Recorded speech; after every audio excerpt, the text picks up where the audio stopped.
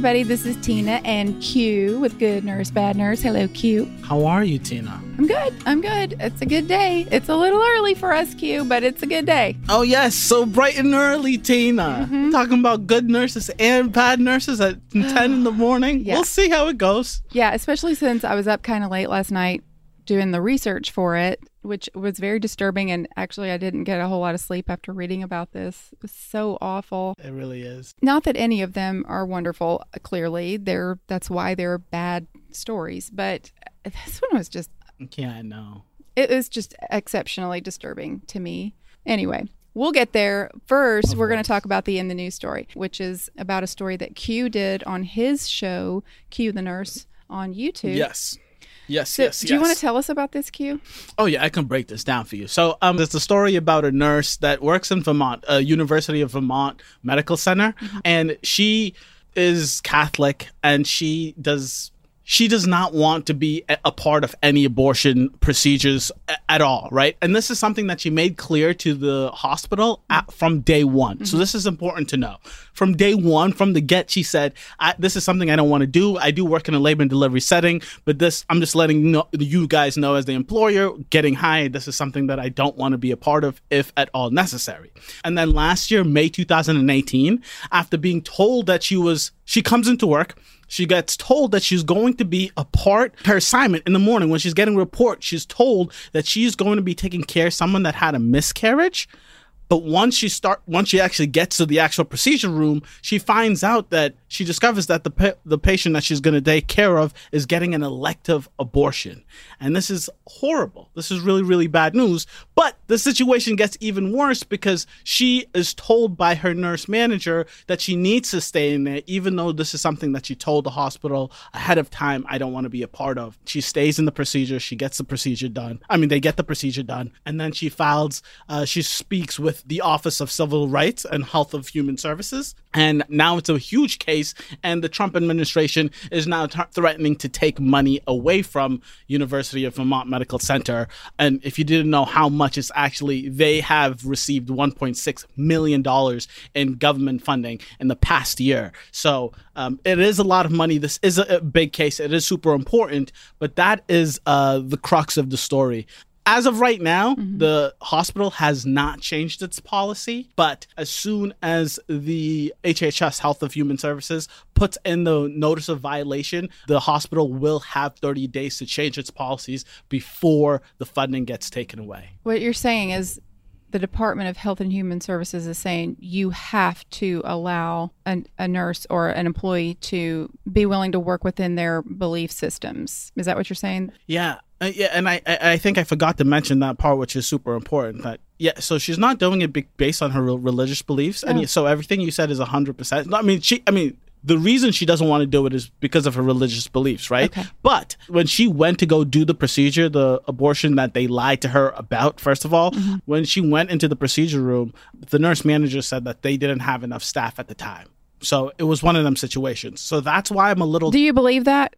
That's my thing. I'm like, it's literally impossible because you could just ask any other nurse on the floor, switch assignments, right? At the end of the day, that's what you could, that's like the easy fix to all of these crazy problems. I know. I don't understand it. It's almost like they were wanting, it feels like somebody wanted to put her in this position. That's just, I don't know. I'm not saying that there's any evidence of that, but I can't believe that there wasn't another nurse that could have done this. That's the crazy thing. That is the super crazy part because everyone starts a nursing shift at the same time. I don't understand why they couldn't just be like anyone else on the unit willing to take places for, I don't know, Q, for Tina, whatever here. She just doesn't want to be a part of this procedure. And it is a legit complaint. It is a legit concern. Like if you don't believe in something. And I think we had this conversation. We had a conversation about when we were talking about end of life care, which is called assisted suicide. Oh, yes. Yes. Yeah. And like if you were a nurse and you felt very uncomfortable with that procedure, I would understand that. Like, I get it.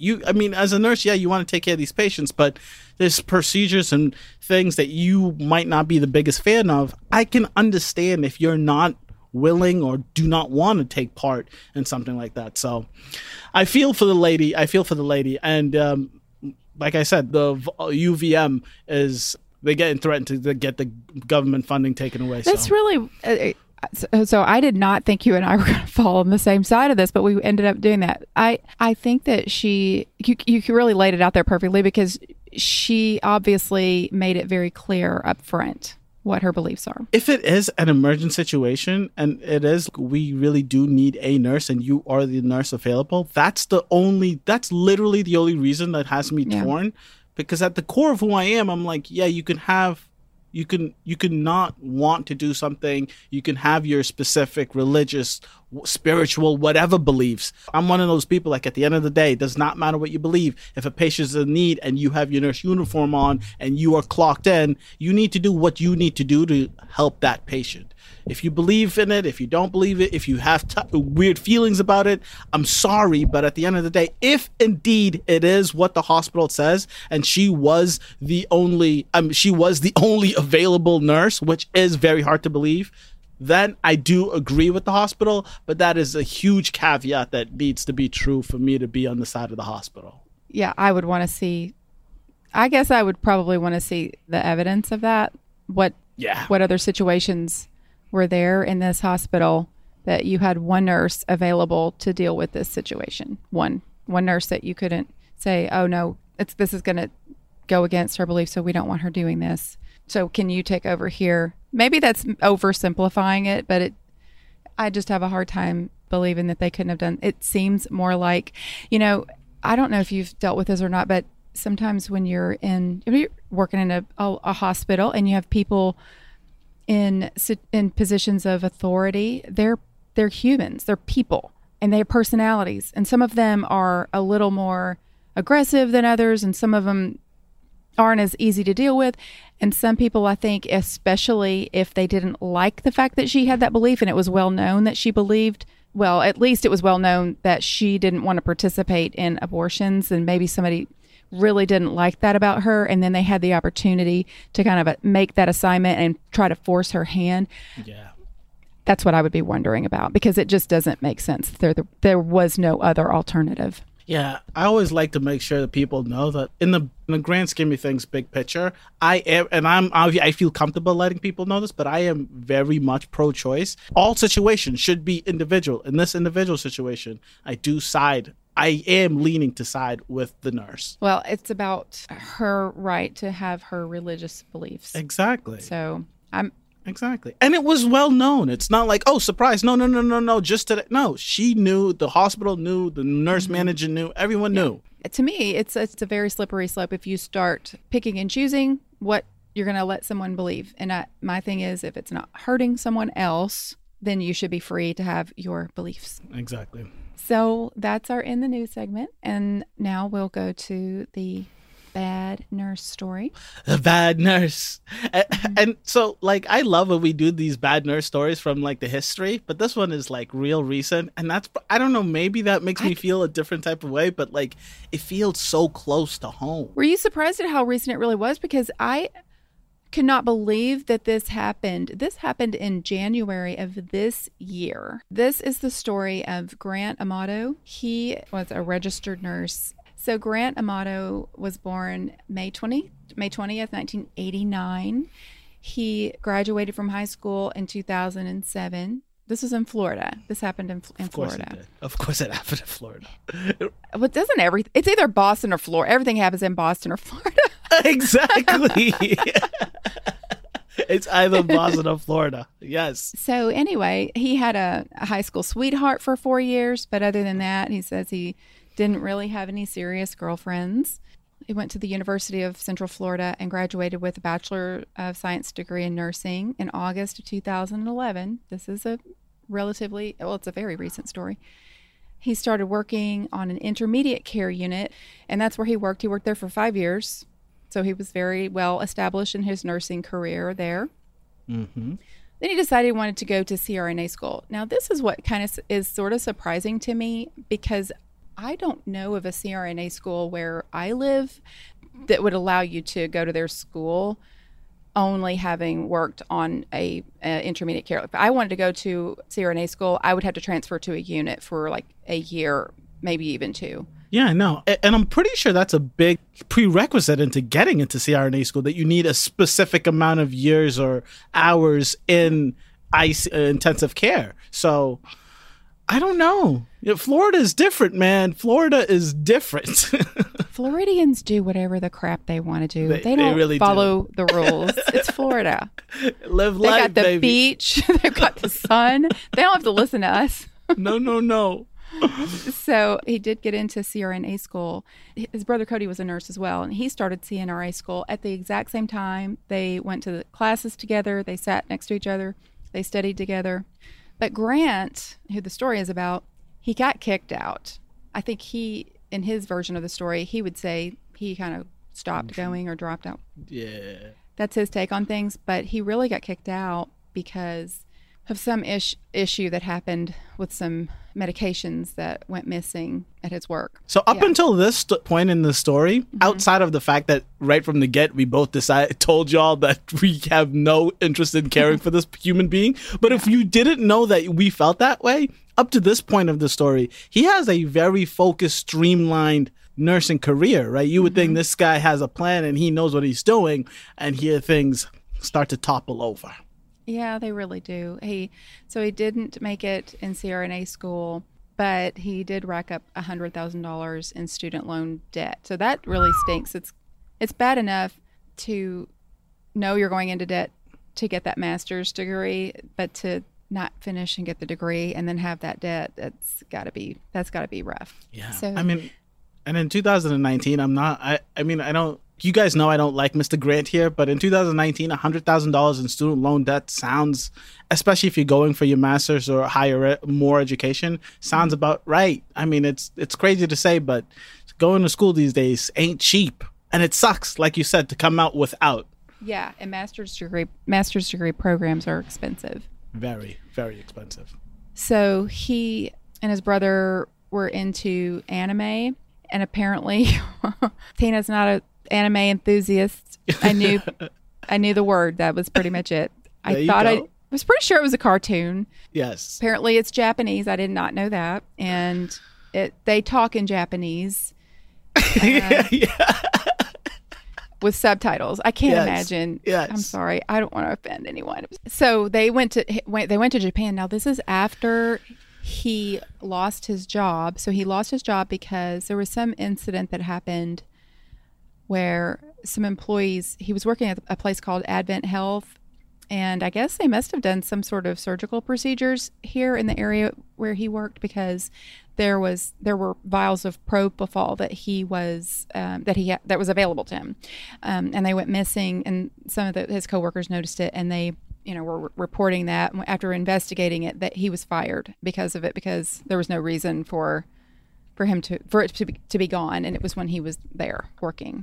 So then he doesn't have a job. He's being investigated for this. And then his brother, in the meantime, graduated from CRNA school, and he was actually working. He talked about his brother showing him his pay stub at the end of the year and how much he was making. And because he was bringing home over $150,000 a year as a CRNA at the end of the year. And that's after taxes.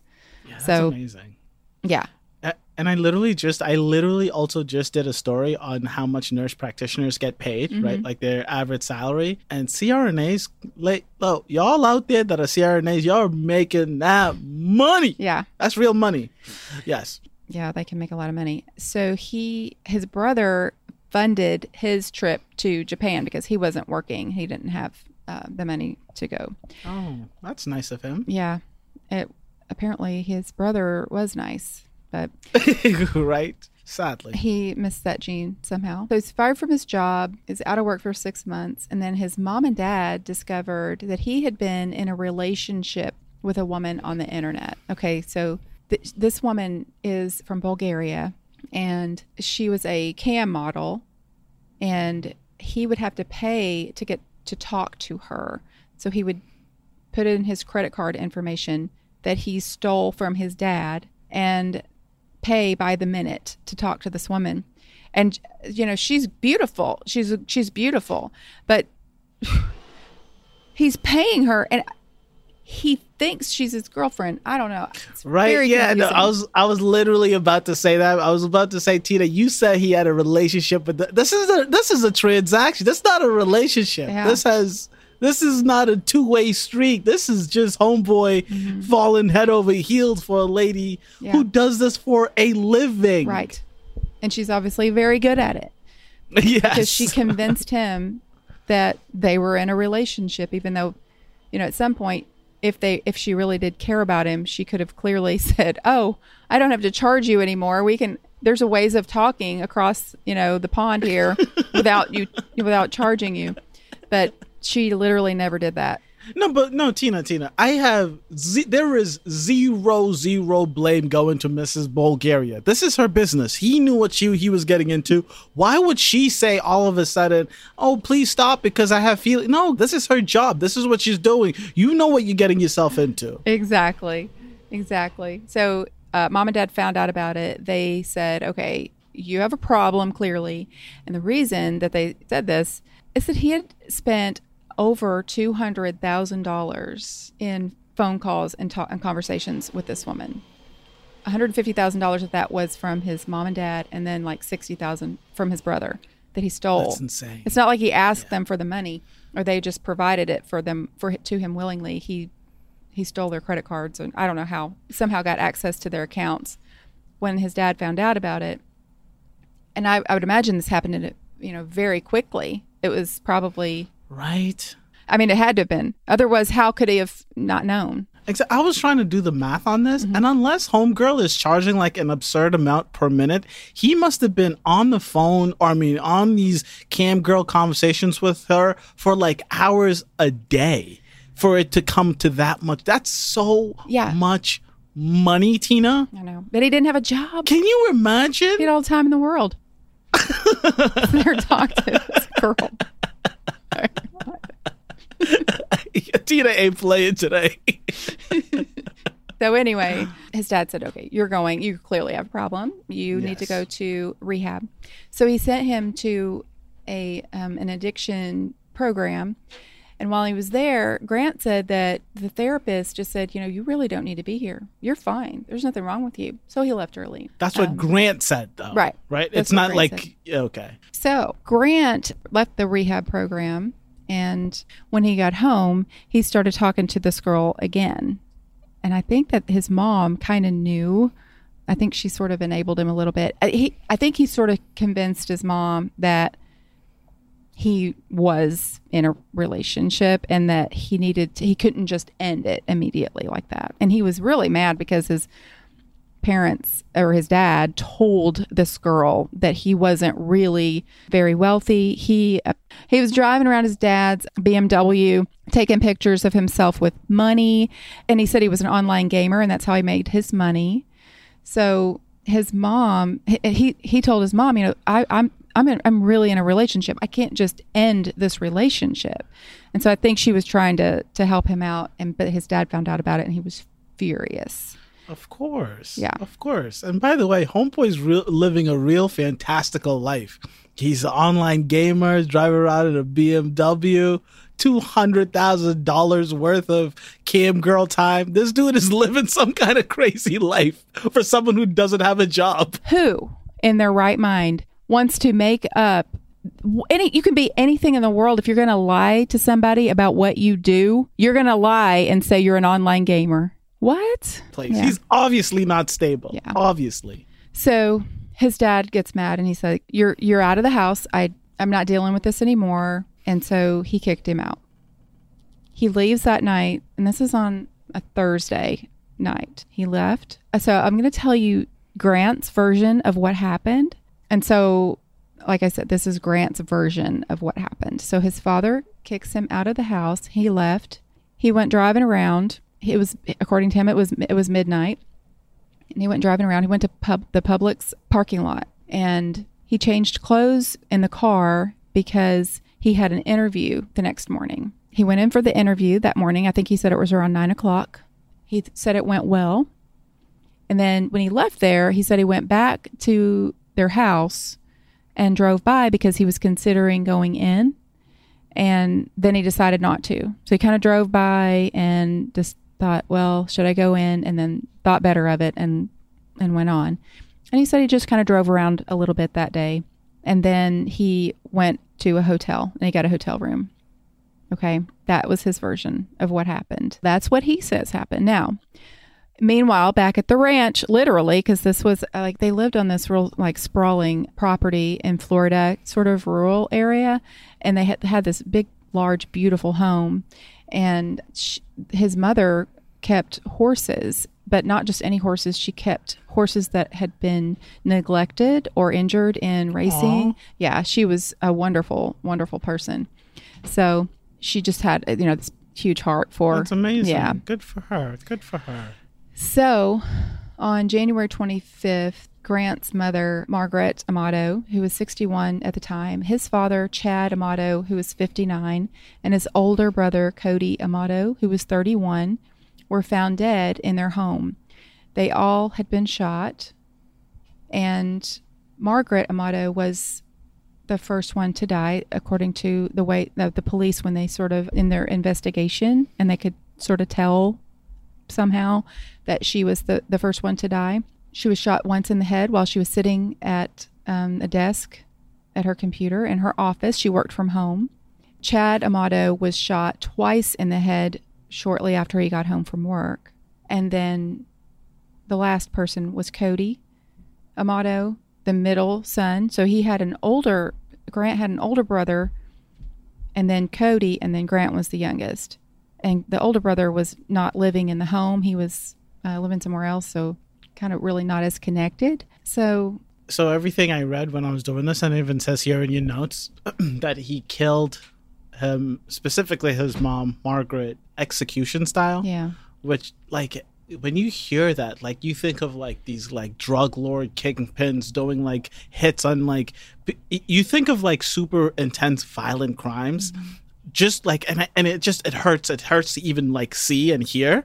But the thing that like really I find to be absolutely nuts is he kills his mom and then he's just hanging around the house with his mom dead at her computer desk, waiting for his dad to come home. And then he kills his dad and then he's just waiting around the house for his brother. This is some cold-hearted, Mm-hmm. It's hard to wrap your mind around someone that would do something this insane. I completely agree.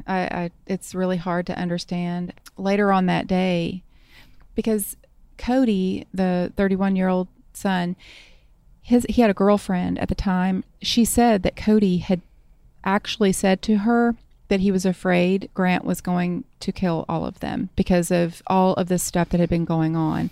Their whole family had been in turmoil for the past year or so because of all of this, because of this behavior of stealing hundreds of thousands of dollars and just acting so erratic and losing his jobs. And just, it sounds like the entire family was all taking care of this guy, mm-hmm. and he was just taking advantage of every single one of these family members. Yeah, that's right. Because even when he was arrested for stealing the medication, they stood up for him. Of course. They helped get him out of jail. They helped cover up for him, whatever they needed to do. So, they did interview him. They went to and found him at the hotel, took him into the police station and interviewed him for hours. So he never confessed in the entire 3 hours? No. The prosecutor, they did arrest him and charge him, of course, with the murder of his family. And the prosecutor said that Grant had attempted to plant evidence at the scene to make it look like Cody, his brother, did it. And I deliberately, I could have started this whole story out making it seem as though, did he do it? Did he not do it? And but I didn't even want to entertain that idea because It's not at all a possibility. There is no Wait, I'm sorry. You said Cody, the brother that is dead, not his other brother. Yes, because what he was trying to make it look like is that Cody killed his mom and dad and then himself. Oh. In a murder-suicide. So, and the prosecutor said that he had created this false persona of himself, being rich and successful, driving the BMW, working as a professional gamer. And he was just furious with his parents when they found out and then told this Bulgarian cam girl about the lies, and then she knew that he wasn't really who he said he was. He was so upset about that. Yeah, no. Yeah. Homeboy had the motive. He had the plan. He had all of this. Forget about it. Who is he trying to kid? Who is this guy trying to kid?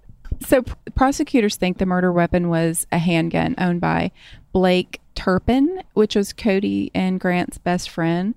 And Turpin testified that he realized the gun was missing in June of this past year. So this happened in January. And then in June, their best friend realized his gun was missing that he normally kept in his bedroom. And so then he starts thinking, wait a minute, there was a time when he was actually alone in my bedroom. So this happened in January of this year of 2019. And then they didn't know where the weapon was. So when this happened, there was a weapon left beside Cody and it had been fired, but it was not the weapon that actually killed them. But it was left next to him. And that's how they knew 100% that Cody obviously did not, even if they had suspected it, it was literally impossible. See, we do this every time, right? But it blows my mind. Like 2019, do you really not think that the investigators are not going to be able to tell that this is not the gun that did the murders? How is that something you don't think about if you do want to commit a horrible crime like this? I really don't know. These murderers aren't the smartest people. No. Right? These No, they're not. So, yeah, he plants a different gun, takes the actual murder weapon, and nobody knows where it is. So they knew those three people were not killed by that gun. So they knew that none of those three people killed the others and then themselves, because there was no murder. The weapon that killed them was not there. So they knew that. Because if you killed yourself, it would be next to the person that killed themselves last. It would have to be. Ridiculous. Hey, Q, we're in a commercial, so we got to talk fast. Let's do it. Okay. So I think I know the answer to this question, but have you ever signed up for a travel nurse agency and immediately regretted it when you started getting all those texts and emails? Sadly, Tina, yes, I have. Okay, well, Trusted Health is a nurse travel agency that's going to change all of that. They make it simple and fast to go online and sign up, and then you immediately start seeing job opportunities that are tailored to your interests, and you can even see the pay. Sounds too good to be true, Tina. Well, the best part is there are no recruiters, no unwanted emails, and no unwanted text messages. No recruiters? Tina, I'm going to need some help. Where are we going to go if we have all these questions? Right. Well, they do have nurse advocates who are there to answer any questions. They'll help guide you through the process, but they're not commission-based, so they're not going to try to pressure you into taking a job that you don't want. Cool beans. Well, tell them where to sign up because we're running out of time here. Okay, right. So, you guys, if you're even a little curious about travel nursing and you want to help support our little podcast here at Good Nurse, Bad Nurse, please go to www.trustedhealth.com/good nurse and follow the steps to completing the sign-up process. It's real important that you complete the whole process for us to get credit, and we would really appreciate the support. Remember to be sure and put /good nurse at the end of the URL when you go to their website so they'll know we sent you there. Trusted Health, they're not just an agency, they're a movement. So then a few months later, Cody and Grant's best friend, Blake Turpin, somehow discovers, wait, I had a gun, like in his room, and probably just didn't think about it. It didn't take it out all the time, didn't use it. And then he realized it wasn't there.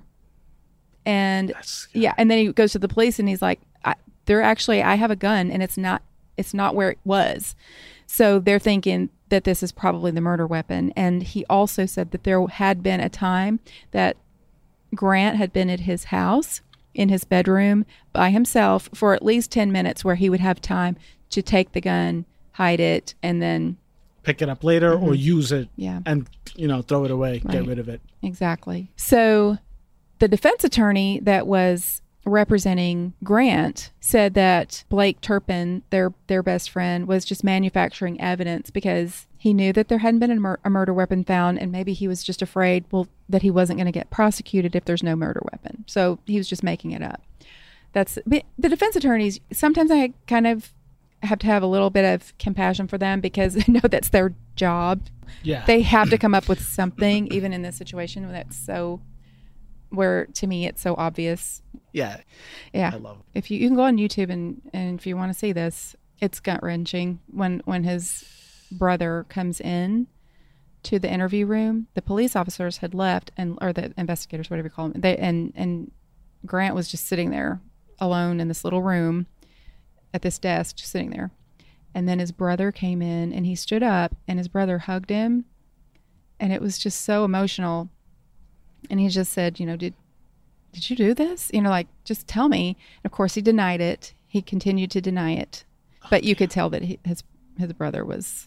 So he said that there were 2 crime scene analysts. This is the defense attorney. The defense attorney said there were 2 crime scene analysts who didn't process like door handles and windows for fingerprints, and said that another one manufactured some evidence by omitting from her reports the fact that Chad's fingerprint was used to unlock his phone. Well, what does it make? I don't even understand that, because the prosecutors clearly said that they think that Grant used his father's fingerprint to access his dad's cell phone so that he could have access to his bank account to get money after he was dead. Oh, God. Yeah, that's crazy. That's crazy. He said that he's still chasing the money after committing like the... Mm-hmm.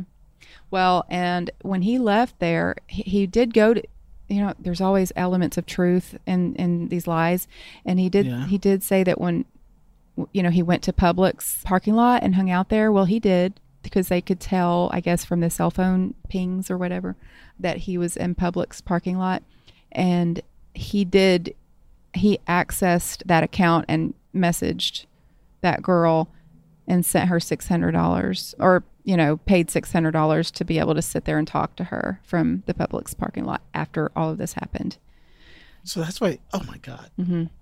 $600 for one night of conversation? $600? I mean, I don't even know if it was a whole night. I mean, who knows how much? This is crazy for him to have racked up $200,000. We're in the wrong business queue.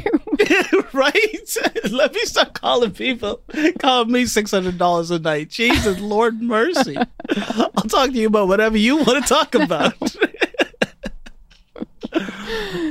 So the defense attorney said there wasn't any blood found on Grant anywhere, and there was a lot of blood at the crime scene, of course, and there was no blood on him. Okay, I don't really understand this. The prosecutor said that this could be attributed to Grant's medical knowledge from having worked as a nurse. What? How?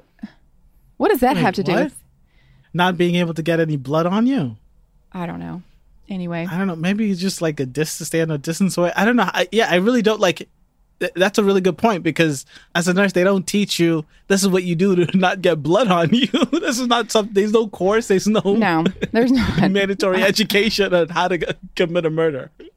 I didn't understand that, but that's okay. We've got so much evidence. So the prosecutor thinks that he killed his father and brother because it was like a retaliation for losing his relationship, or for interfering with his relationship with this woman, but and that his mother was just sort of there. Okay, to me, I don't really understand that either, because I guess I'm not agreeing with a whole lot of the prosecution's theory on this.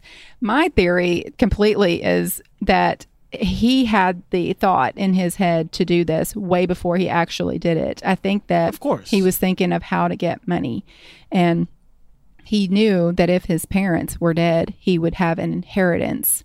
He'd probably get life insurance. He would get whatever money they have. And he also knew that both of them had to be dead in order for him to get any inheritance. And he had to have some way of making it look like, obviously, he didn't do it. So that's where Cody came in. And also, if Cody is not there, he's not going to be splitting the inheritance. And I really think that it was that cold and calculated, and that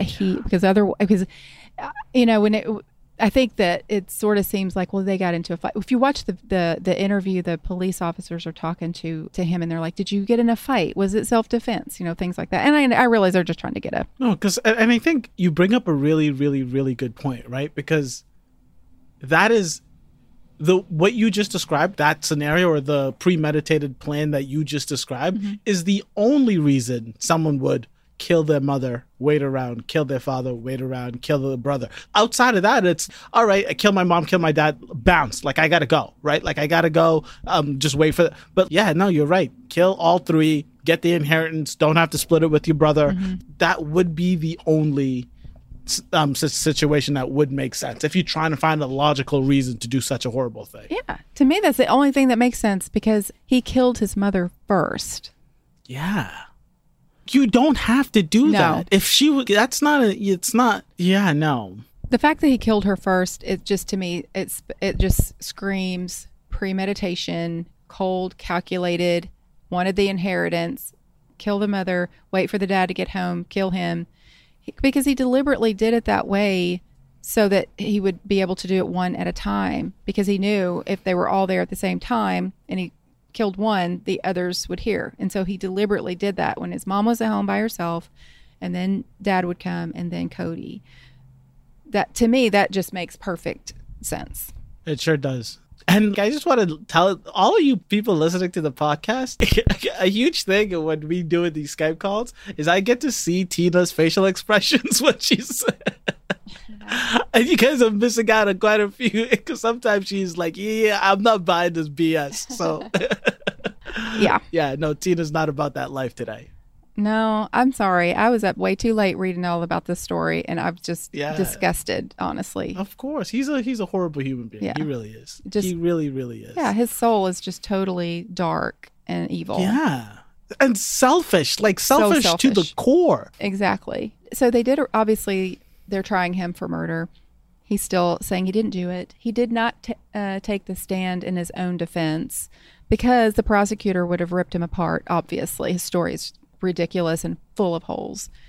So a jury did unanimously find him guilty on all three counts of first-degree premeditated murder, and then they recommended life without parole. They did not recommend the death penalty, like you said. One of them was the holdout. They polled all of the jurors, and one of them did not want the death penalty, and it was because of that one that he didn't get the death penalty.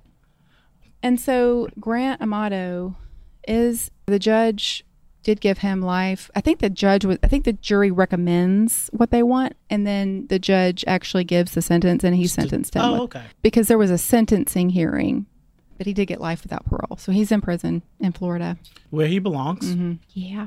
Are we ready to not be so doom and gloom and talk about this good nurse? Because my God.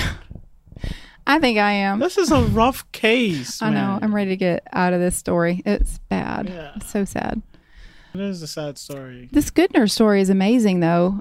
I love it. I absolutely love this good nurse story. I do too. And I love we found this video of him telling his own story. It was great. Yes. He's awesome. He was like, oh, yeah. I don't know. It almost looked like he was at a hospital. Right? It's like someone just came in and he had his scrubs on. They were like, yo, tell me what happened. What's the deal? And he was like, yo, sit down. I got a couple minutes. Let's go through it. He just sat down there in the lobby of the hospital. It looked like, I don't know for sure, but it certainly did look like it. But this nurse was, I guess, he was on his way to work. He said, because in his story, he does a great job of telling the story. He kind of puts you right there. Very He's like, job.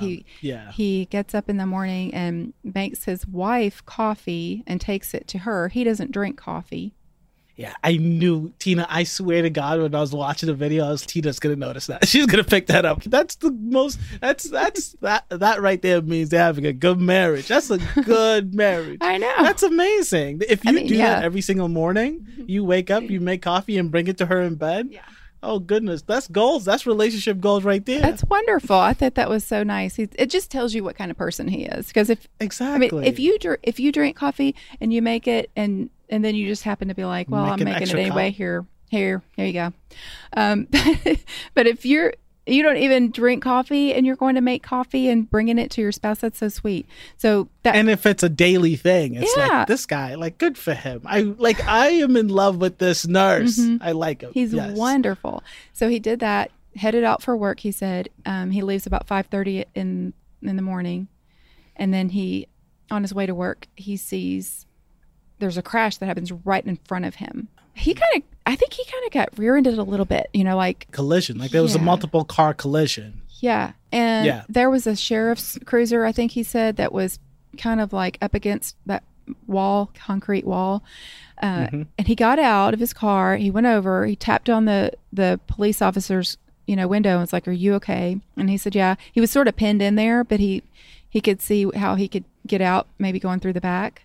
And then he checked on another person, and he opened up the doors for one of the drivers to get out, and they kind of climbed through, and then they were getting out. And then as they were walking, there was the collision that happened, the original collision. And I'm guessing because the truck is driving and it's probably tried to stop hardcore or something, but it's like the truck is coming towards all of the people trying to get out of the car after the crash has happened. So I think it's coming from behind them. Oh, no, that does make sense. But it was on its side, right? Because I think it must have like tipped over, or the driver tried to like stop real hard or something, where the actual truck was not on its wheels and it was on the side coming towards him. Yeah, because he said he looked and they could see this. It was a gasoline tanker. He saw the truck sliding toward him, like he saw it crash, because he said there was a tractor trailer on fire coming toward them. Exactly. And they ran in the opposite direction. Because they took off running and to get away from it, away from this truck sliding into them that was on fire, and it was on its side. And then as they're running away from it, they hear someone yelling for help. And so which is insane. Yeah, that's crazy. And they turn around, and there's a woman kind of like sort of trying to climb out now it's the top. It's really the side door. But because it's on its side, it's the top. She's trying to climb out, and she can't. And she's yelling for help. And so he goes back. And this thing is on fire, like blazing fire. Yeah. And I'm just reminding y'all, it's one of them oil tankers, like oil tankers, like, right? So you have to understand, it's a fire, it's a crash, and it's an oil. Like, this is as like life-threatening situation as you can possibly be in. Oh, man. He ran back toward this tanker on fire, climbed up to it, and then he said that he and the other guy, and I believe that was the police officer, they tried to pull her out, but because you can imagine trying to pull someone out and there's no way to get leverage, to be able to pull her whole body, all of her weight out of that from down, down in. Exactly.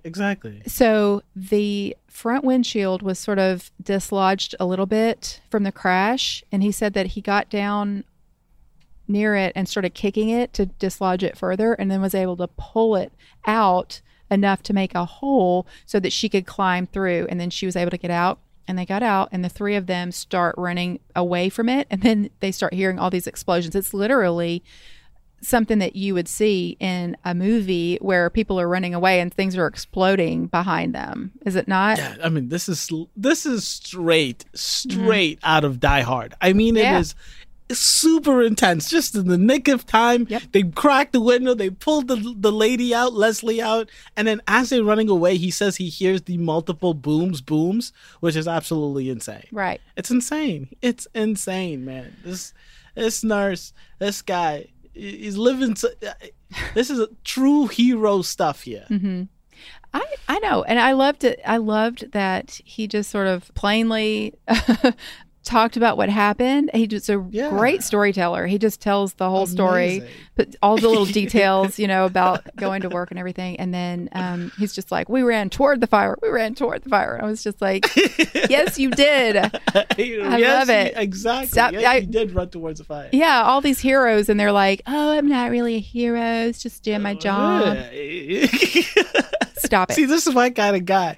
But like the best part is, it's not like he's standing behind some like red tape with like a crowd of people behind him. Like Tina said, it looked like he was just sitting at his regular old scrubs at a hospital lobby, and he's telling the story like it's a real story. It's the greatest thing. It's the greatest thing. All right. Well, thank you everybody for listening at another week, and you can find us at www.goodnursebadnurse.com and at Good Nurse Bad Nurse Podcast on Instagram and GNBN Podcast on Facebook or maybe the opposite of those two. I always get them mixed up. I'm not smart enough to know the difference. Apparently, I can't do it. So, sorry. Every week, sorry. You guys have a good week, and I just want you to remember that even if you're a bad girl or a bad boy, right, Q? Right? Please be a good nurse.